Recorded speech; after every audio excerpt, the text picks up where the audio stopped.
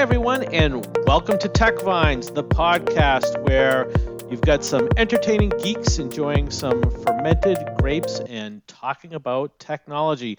I'm your host for tonight's episode. My name's Scott Delandy, and I am based just outside of Boston, Massachusetts, representing the East Coast. And our co-hosts for tonight's podcast include Melissa Gurney-Green, representing the Pacific Northwest, just outside of Seattle, and the one and only Mr. Colin Gallagher, our Midwest connection representing Ohio.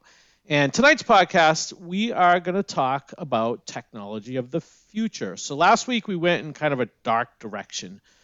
We talked about the things on the technology side that we don't like, that annoy us, and it was maybe kind of a downer and just sort of complaining. And we're not anticipating any sponsorships coming up anytime soon based on some of the comments that we made related to some of the consumer technology. So we're going to go in a different direction, and we are going to talk about some of the things today that are promising as far as technology is concerned, but things that we would expect to become completely pervasive in the future being 5 years, 20 years, whatever that could be. But before we get into the topic around technology tonight, most importantly, let's talk about wine. So if you remember from last week, we decided we were going to travel down to South America, and we were going to have South American wine, and we were going to talk about that. So that's what we're drinking tonight, and let's see what everybody picked.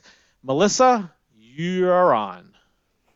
All right, so I picked Alto Cedro. It's their first year in production, so Año Cero, and it's Argentinian wine from 2018 and Mendoza Valley, and of course it's a cab, but unlike most of the cabs that I'm a fan of, it's actually quite a bit lighter, which is good. It's got a nice woody taste to it, and the lightness is really nice for this 80-degree day we're having here. Nice. How And what about you, Colin? Colin? What What do are you you got drinking? tonight? So I went classic. I also went to Argentina. I also went classic. I decided to do a Malbec, which is sort of quintessentially known as the Argentinian wine, even though it is a European grape that made its way over. This is a Catena Alta Historic Rose Malbec. You've probably seen Catena, and there is some Catena Alta in the grocery store. The Alta is obviously their higher level brand, grown at the higher slopes. And this is their historic rose, which is their old vine. So it's a bit of bit of a different take on a Malbec in some ways. Got more intense flavors, a little bit closer to a cab or a Zin in that mouthfeel, but still's got that little bit of spice from the Malbec. So really great drinking. One of the first Malbecs, actually the first Malbec I ever had was a Catena Malbec, actually several Catenas at a Catena Alta tasting at a little Peruvian restaurant in West Roxbury, Boston. So going back to classics. So that's funny that you mentioned that because I knew when we talked about South American wine and we talked about Argentina, I knew what you were going to pick. I knew you were going to go with the Catena because I don't know if you remember this, but that restaurant that you're talking about in South Roxbury, you actually took us there or took me there. So we went there for dinner, and that was the first time I had a Melback because my wine taste was pretty simple at the time. Basically, I stuck to your cabs and your Merlots and maybe a blend here and there, but I had never had a Malbec, and I remember having that the first time and thinking that it was excellent. It was very fruity. I remember definitely the blackberry taste, and then kind of the sort of the aftertaste was like this peppery kind of licorice sort of flavor, and it was excellent, and I was hooked on it for a number of years. That was what my go-to was as I was on Melbecs, and I kind of forgot about the Melbeck over the last couple of years, and I got back into it again. So long story short, I employed a strategy that has never failed me, where I figure out what Colin is going to have, and whenever Colin is going to have, I just copy that. So that's basically what I did because I knew exactly that that's what he was going to be having tonight. So Colin, excellent choice, and I completely second that. So you drinking Catena as well?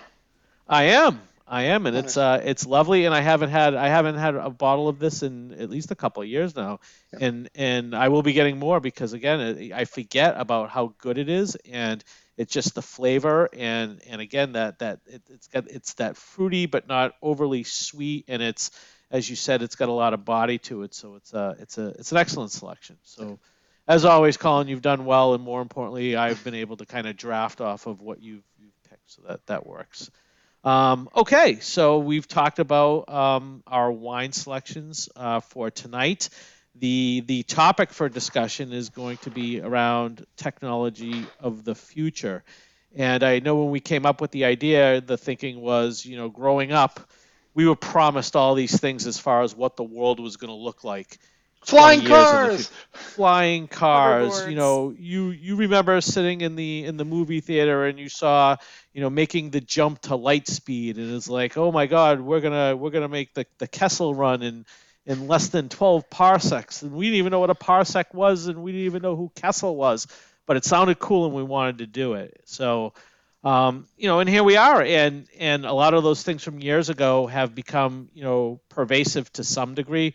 We're not quite at the point where, you've got driving cars, and certainly I don't think they've done anything around the speed of light. I know that there are engineers working on that, but there are some technical things that they have to kind of think through before they nail that one. But who knows? Maybe someday. But what are some of the other technologies that may exist today or may not exist today, but would be interesting to think about? What is the potential and what could happen, years down the line as these things become more and more pervasive? I mean, you just think of things that didn't exist 10 years ago. The concept of taking out your phone and hitting a couple of buttons and have somebody show up at any place at any time to give you a ride to anywhere you wanted to go, and you didn't even have to hand them money.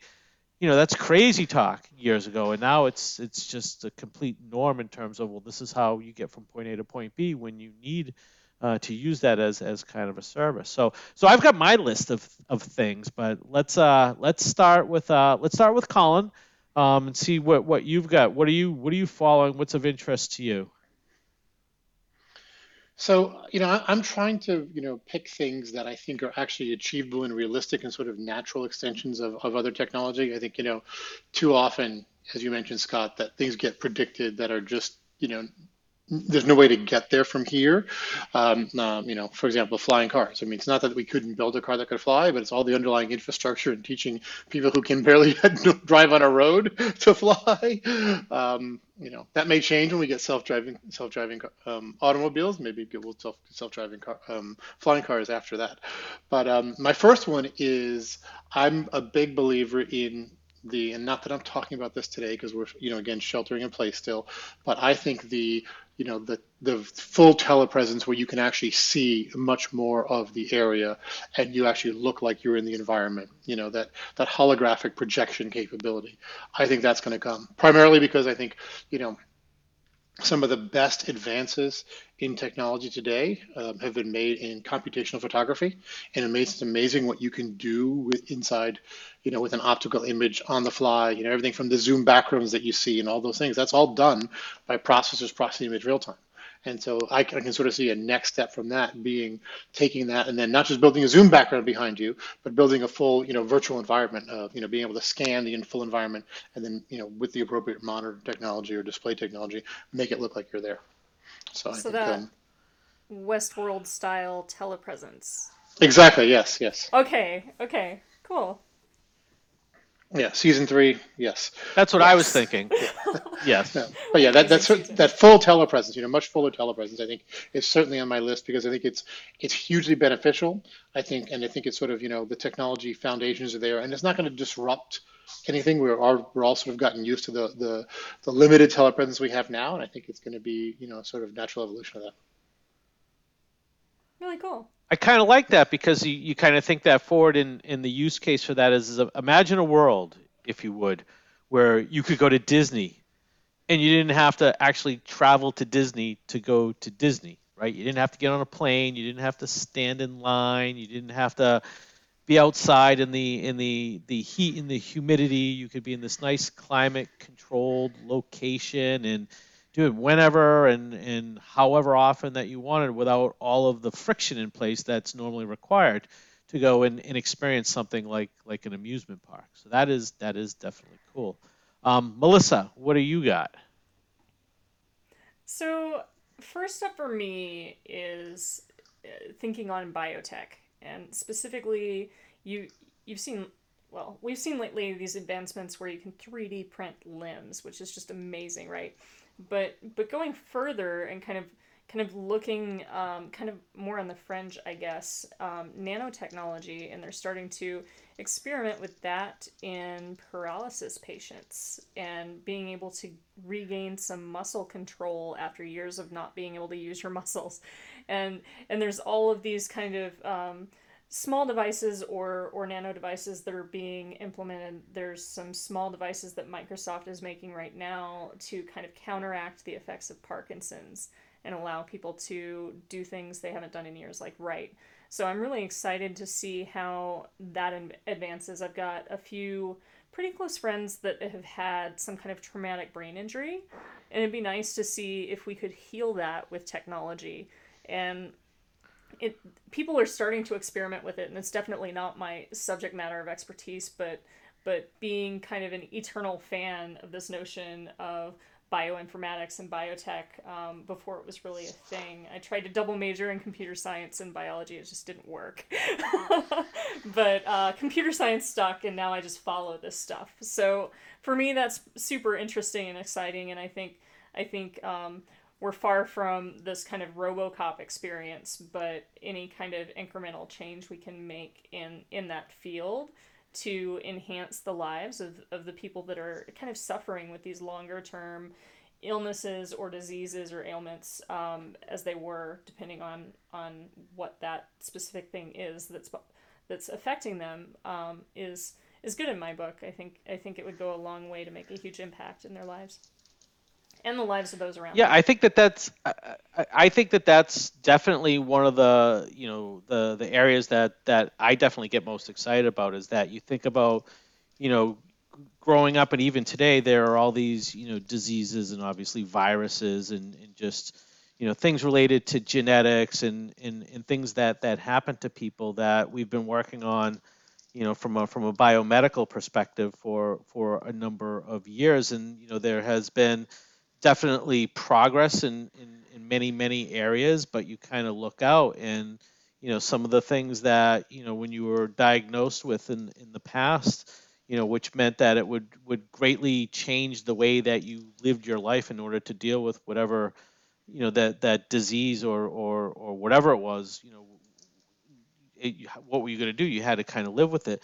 But now, we're getting to a point where there's a lot of things happening within that space where you can see it, right? It may not be, 5 years from now, but I would say that, 25, 30 years from now, the diseases and kind of the illnesses and just conditions that, again, would greatly change how somebody lived their life may not be that way, kind of going forward. The other thing is just think about, the robotics piece of that, right? So for, amputees and paraplegics and that, I mean, you can literally see the day where, you would be able to, be with somebody that, doesn't have real legs and it has robotic legs, but their quality of life really hasn't changed because all the things that they can do. Matter of fact, the $6 million man, right? We go back, there's a good example. We were promised that for $6 million, we could completely overhaul our bodies and we could run at 60 miles an hour, and, we would have, a bionic eye and then a bionic ear. And we haven't quite seen that with the superpower angle of it, but you could certainly see that that's the direction that things are heading. The thing that I am interested in, I really don't mess around with it that much, but it's the things happening around drones.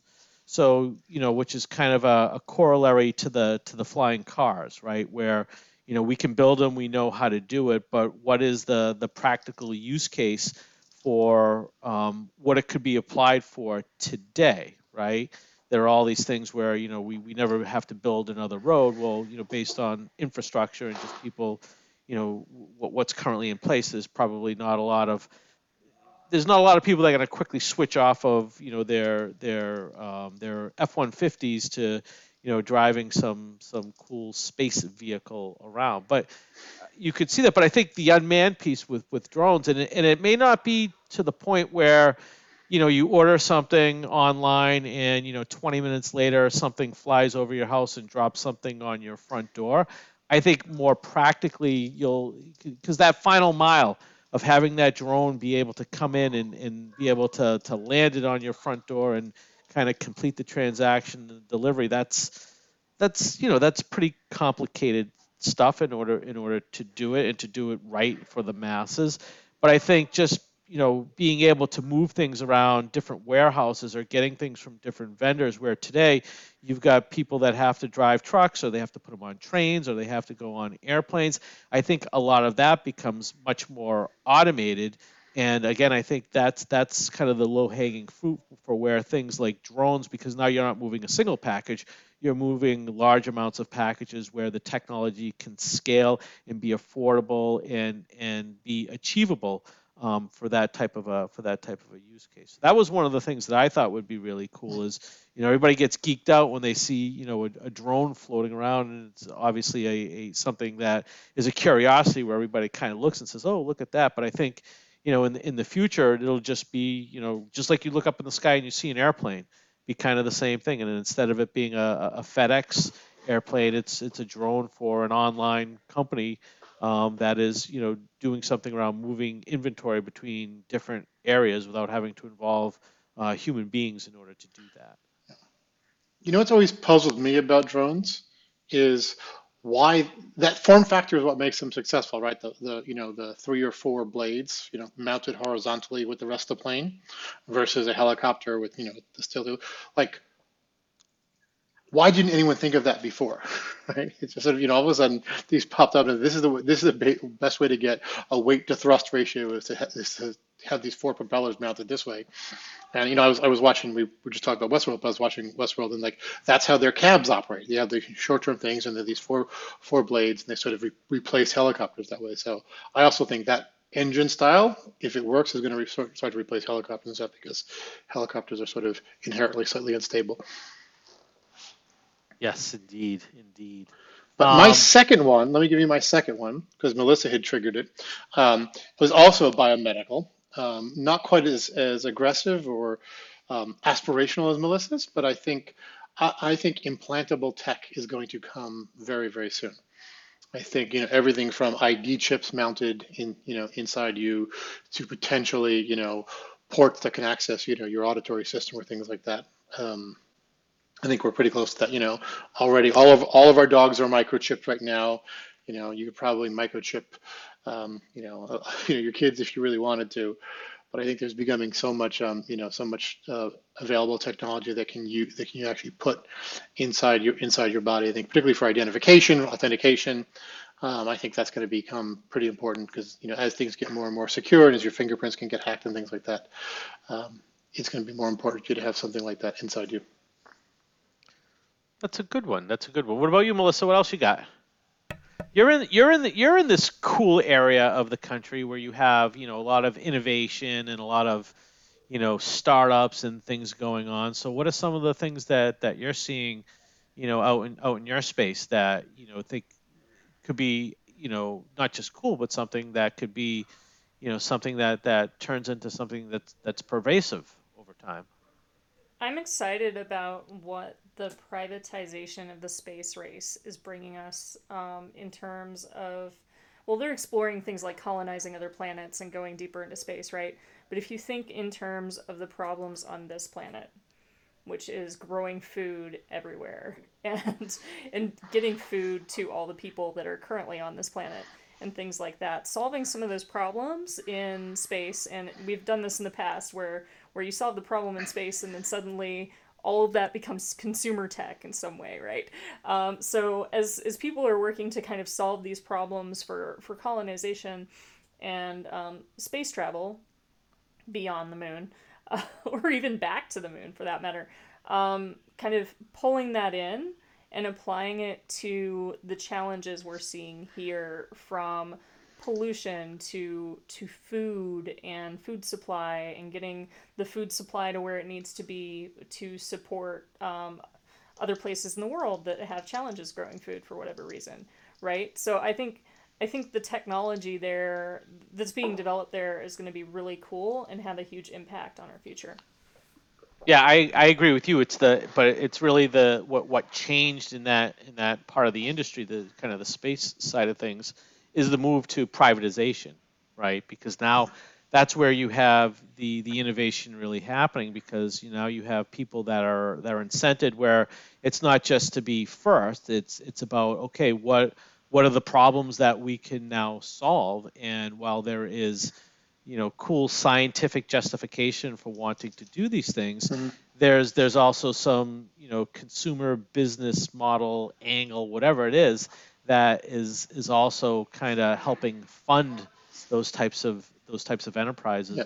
into doing those cool things. And what's interesting to note, so I was watching the SpaceX launch yesterday, and obviously they weren't able to launch because they had some issues with weather.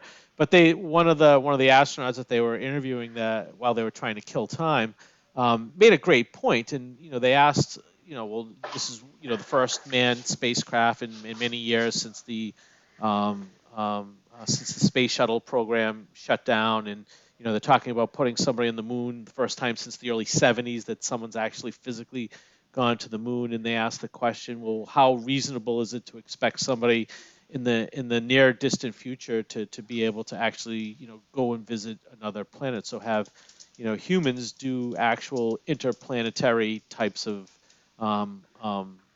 exploration, which is kind of cool. And the astronaut made a really cool comment, and he said there's a good chance that somebody watching this right now will be that person that is the first person to actually go and travel to another planet. So the science is there. They still have to work out from an engineering perspective, how do you get somebody 200 days from Earth to Mars and have them there for whatever amount of time, and then to be able to safely get them back 200 days from Mars onto Earth. So 2 to 3 years round trip. So how do you have somebody live in that type of an environment? And there's the physical piece of that, but obviously there's the emotional, mental side of that, which I think is probably would be the bigger challenge, right? Who you think about it, do you know anybody that you would want to be with for what would be 600 days straight, where they're never more than a foot or two away from you, literally, right? That's an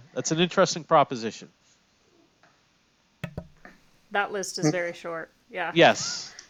Yeah, given the stress that everybody else is going through now, just dealing with a couple of weeks, couple of months of being in a house with the same people, you can only imagine what it's like in a spaceship.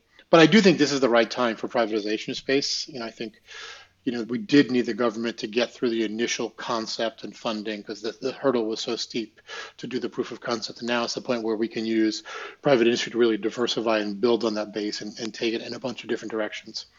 I've had arguments with people before. Well, we should have been private from the beginning. From private from the beginning, it would never would have happened. It would have been, the first couple of explosions and lawsuits, and things would have shut down. And now that we've got the basic fundamentals down, and we've been able to prove that it works, it's a really great time for the private industry to step in and do things. Yeah. Well, you also have the kind of the basic enablers on the technology side that 20, 30 years ago you just didn't have, right? The computing power that you would need in order to do that 20 or so years ago, you'd be looking at this humongous mainframe, water cooled with all this it wasn't practical. Yeah, now, I remember something about reading about the space shuttle computers, and there were like 5 of them, I think, if I remember correctly. And they, so they had an odd number so they could break a tie. But I remember, as a high school student, reading about the computing power of these and being like, oh my God, my Apple II has more computing power than one of these computers that they're using to put the space shuttle in orbit. Right. It's insane. Yeah. So that's that's a cool one. The other. Not to change the subject, but the other one that's interesting is all the things that are happening in kind of the 5G space, right? Where now, you are going to have, not just bandwidth, but intelligent bandwidth in places that will make, things around, what happens with information as it's being collected. You're able to do things, literally in real time. So, the idea of moving things from, an edge environment into a data center and processing it, these are things that don't need to happen anymore. Yeah. And you think about just the technology and what's cool about that. Obviously there are things. Your phone's going to work faster. You can run more apps and those types of things. But there's the commercial side of that, where there will be companies, there will be organizations that will come up, and they will introduce new technology based on 5G. And I really, I don't know what they are, but if you think about it, 10 years ago, some of the companies that are around today were built around, the shift to 4G, right? And now they're household names, right? But now look 10 years out, where 5G becomes pervasive. What can we start to do with that technology, and what are some of the new use cases that's going to enable as those endpoints become smarter and faster and able to do many more things than what we were capable of doing just a couple of years ago. Totally, Scott. And particularly, I think, particularly that last mile conversation for networking, we've really had a bandwidth constraint. And the computing constraints are gone. There's more computing power sitting on each of our desks now than most things had 5-10 years ago, right? Just in terms of, you look at your phone, right? More power in your phone than a computer 10 years ago, et cetera. And then combine, all the smart devices that have something in them, a chip in them. But again, the problem has been, how do you get the data efficiently and off them to something else? And right. particularly when you're away from Wi-Fi and mobile, and I think it's going to be really important. I think one of the great things that I watched, they were doing some planting in the fields out here this week, and I always love to, when they go on a break, I always love to talk to the neighbor, and I love to see the technology in his tractor. And I don't know if you guys know this, but they have satellite maps of all the fields and terrain data down to, like a 10-foot by 10-foot square. And they use GPS from where the tractor is to adjust how they're planting. Do they need to space them out? Do they need to add a little more nutrients, et cetera, based on the soil profile for that 10-meter, 10-foot square area, and then it adjusts as they roll across these large fields. So just the fact that you can take that level of technology, again, what you can do with more bandwidth and play with it more in real time once you've got 5G technology, you aren't just using a one-way GPS signal. Have you ever talked to Brian Carpenter about the IoT vineyard that he went to in California? No, I will have to. You need to. I can't believe I haven't. It's amazing, yes. And we need to all take a field trip there, because he sent me pictures from when he was actually there. I forget when, it was years ago, but I was fascinated and became a little obsessed with going, and then of course forgot the name. So I'll have to ask him the name, but yeah, you should talk to him about it. He's probably still got those pictures too. So what's IoT about the vineyard? Oh goodness, they measure everything from like the wine in the barrels and the acidity level and the heat and the temperature and adjustments in the weather outside with the grapes. It's full out, just completely connected, and they've got this giant, beautiful, what I would call a NOC, but it's probably got some cooler new age name now, but just wall-to-wall screens with all of the dashboard items for every aspect of this wine. It's just amazing. Yeah, and again, I think back to your point, Scott, I think there's just so much, untapped or latent, data out there that we could actually do things with, right? That's a great point about the wine barrel. Rather than going and sampling it on a daily basis, you could do, you could actually get it real time. I think that's really interesting. I've played with a few little sensors here for making my own one, but I can see what you can do in your scale. But there's all types of things what you could do with better sensors and much more real time data. Yeah.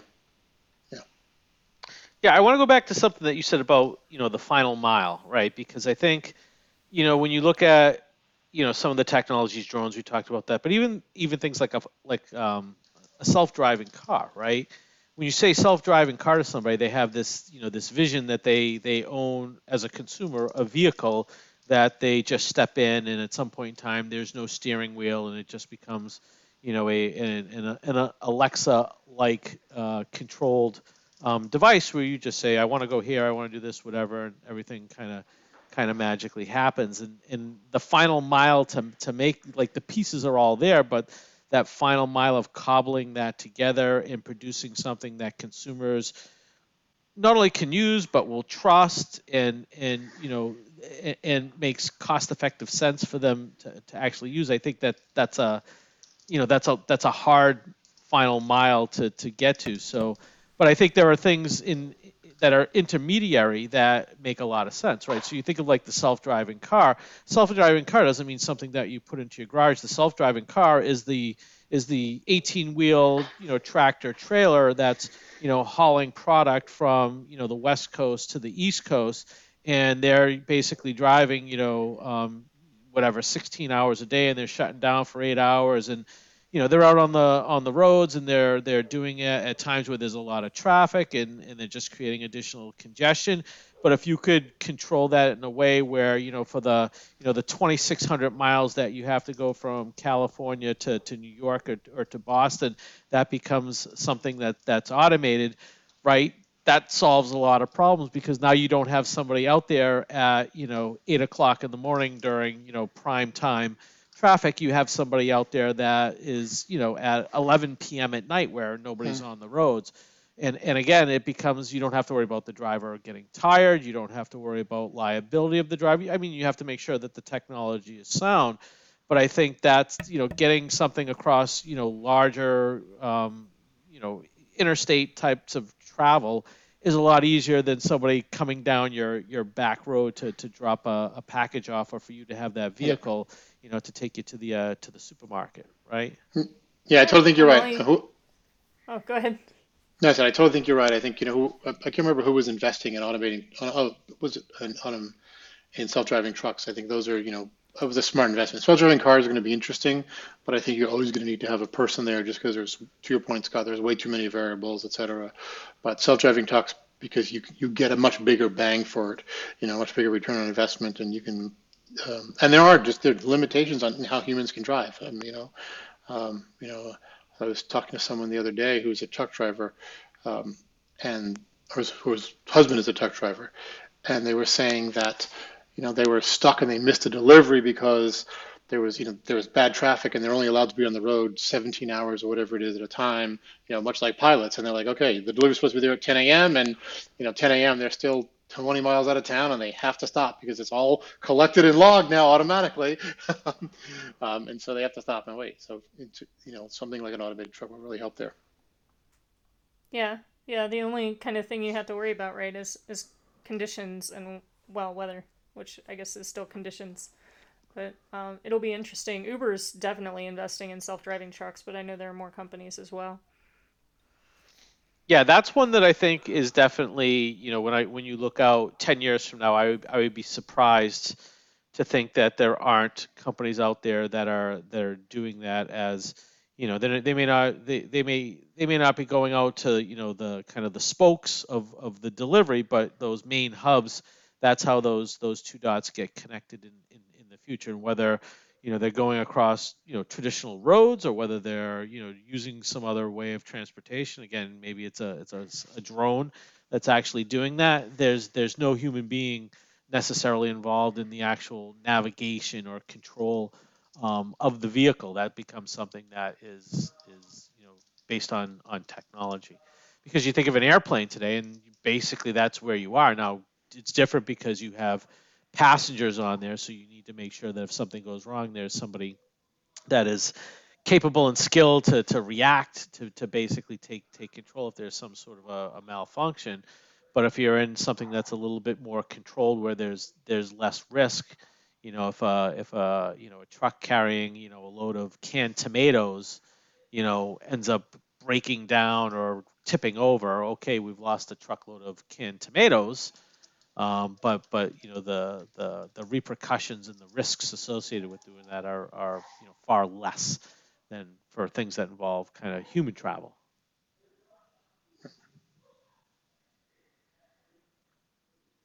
Melissa, did you have a second, or did we cover your second? Oh, we covered my second pretty Okay, well. so I think we need to give Scott some homework for Westworld season 3. So I haven't started it yet. I've been kind of waiting on that one. So maybe that's what I will.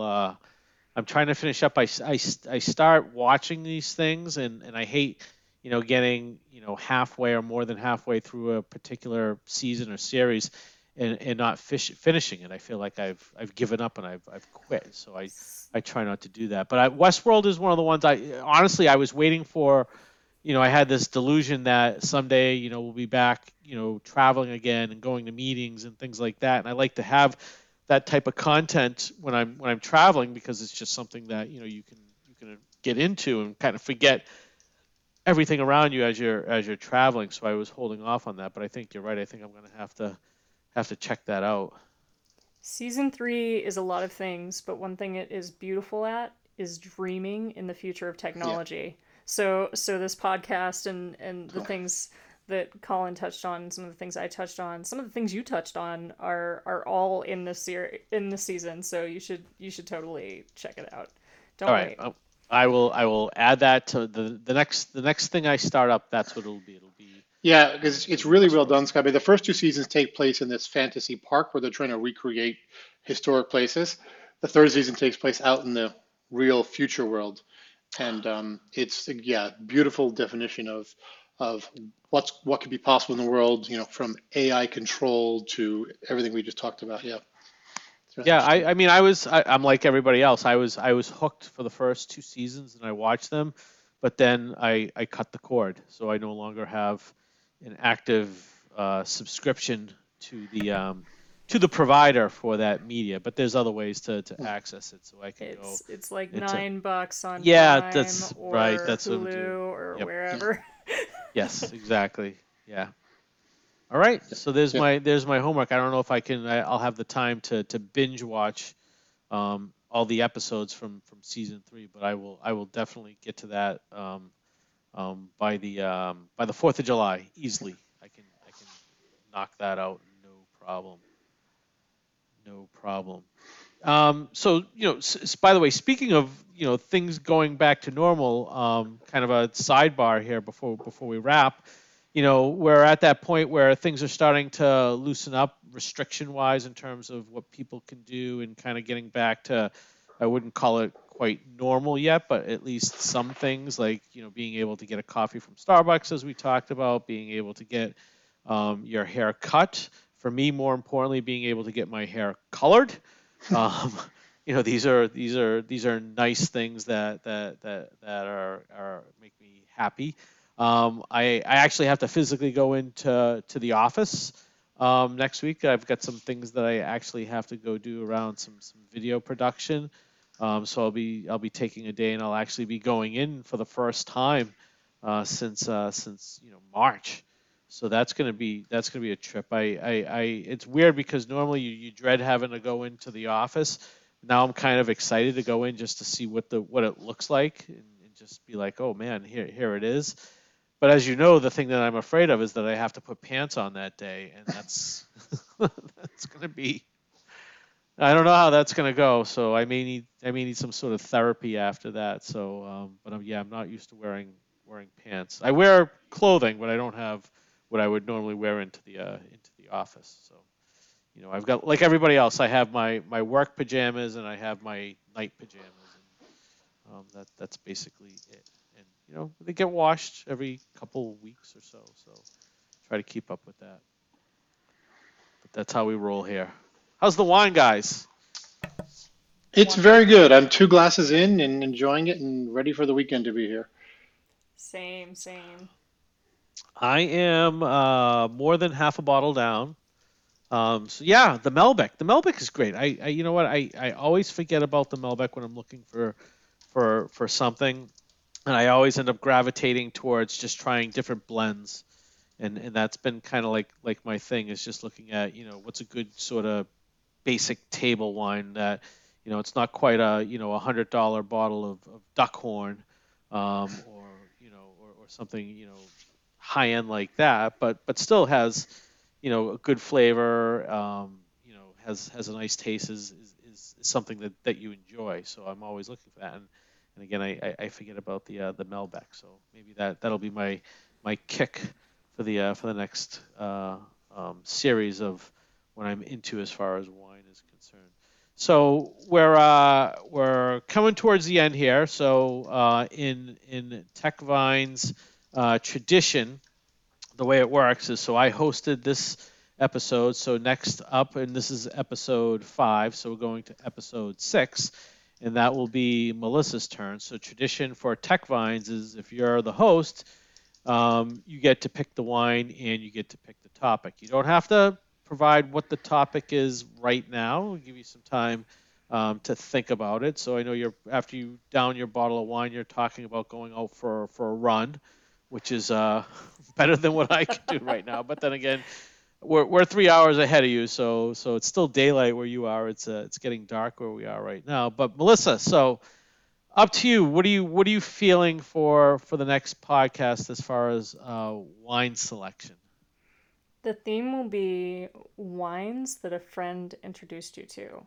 And you have to cite the friend and bring that wine and talk all about the story behind being introduced to the wine, but also the wine itself and why you love it. So it'll be fun. And then to pair with that on the Melissa, hold on. Including or excluding the crew here? We can include the crew here. We're friends, right? No, we're definitely. I'm just saying, because there's an easy, that qualifies. That's an easy answer if it's just us. But okay, well then we'll exclude the people here so that we have to branch out a little bit, and it's a little less of a love fest. How's that? Okay, I think that's definitely fair. Yeah. And then for technology, let's go with technology that you can't live without. So anything you can't live without. Okay. Like if you were walking out the door and you had to take one thing off, what would be the last thing tech wise, right? What would you leave? Yes, Sorry. exactly. Right. I'm badly misquoting Coco Chanel there. Sorry. But yes.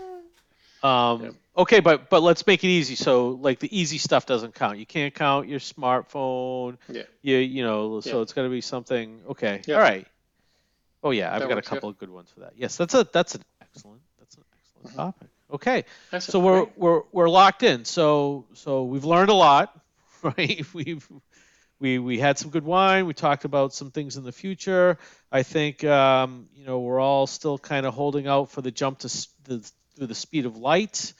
But some of the other things that we talked about, I think there's some reality in terms of it's definitely not a question of if, it's really a question of when, right?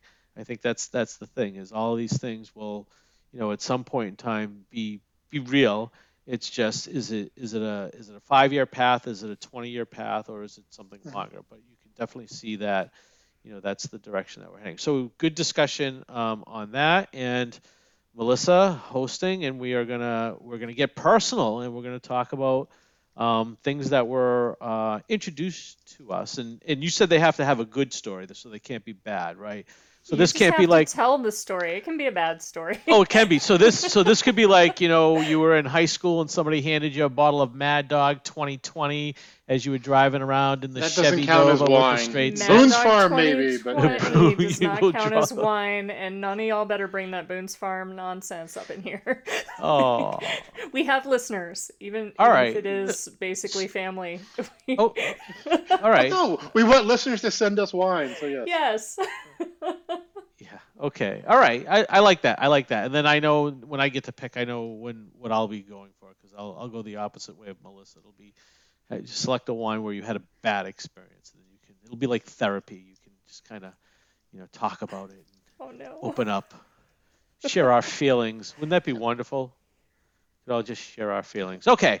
So I think we're getting philosophical here. So all right. Well, great discussion. Episode 5 is officially in the can. I want to thank everybody for joining us. And as we've mentioned in the past, we are open for sponsorships, and this doesn't need to be anything significant. But if you'd like to donate wine to the cause, you just hit us up, and we'll be more than happy to drink whatever it is that you send us, and we will even give you a shout out here on the podcast. But thanks for everybody, and for Melissa, Colin, and myself. We'll see you again, hopefully real soon, for the next episode of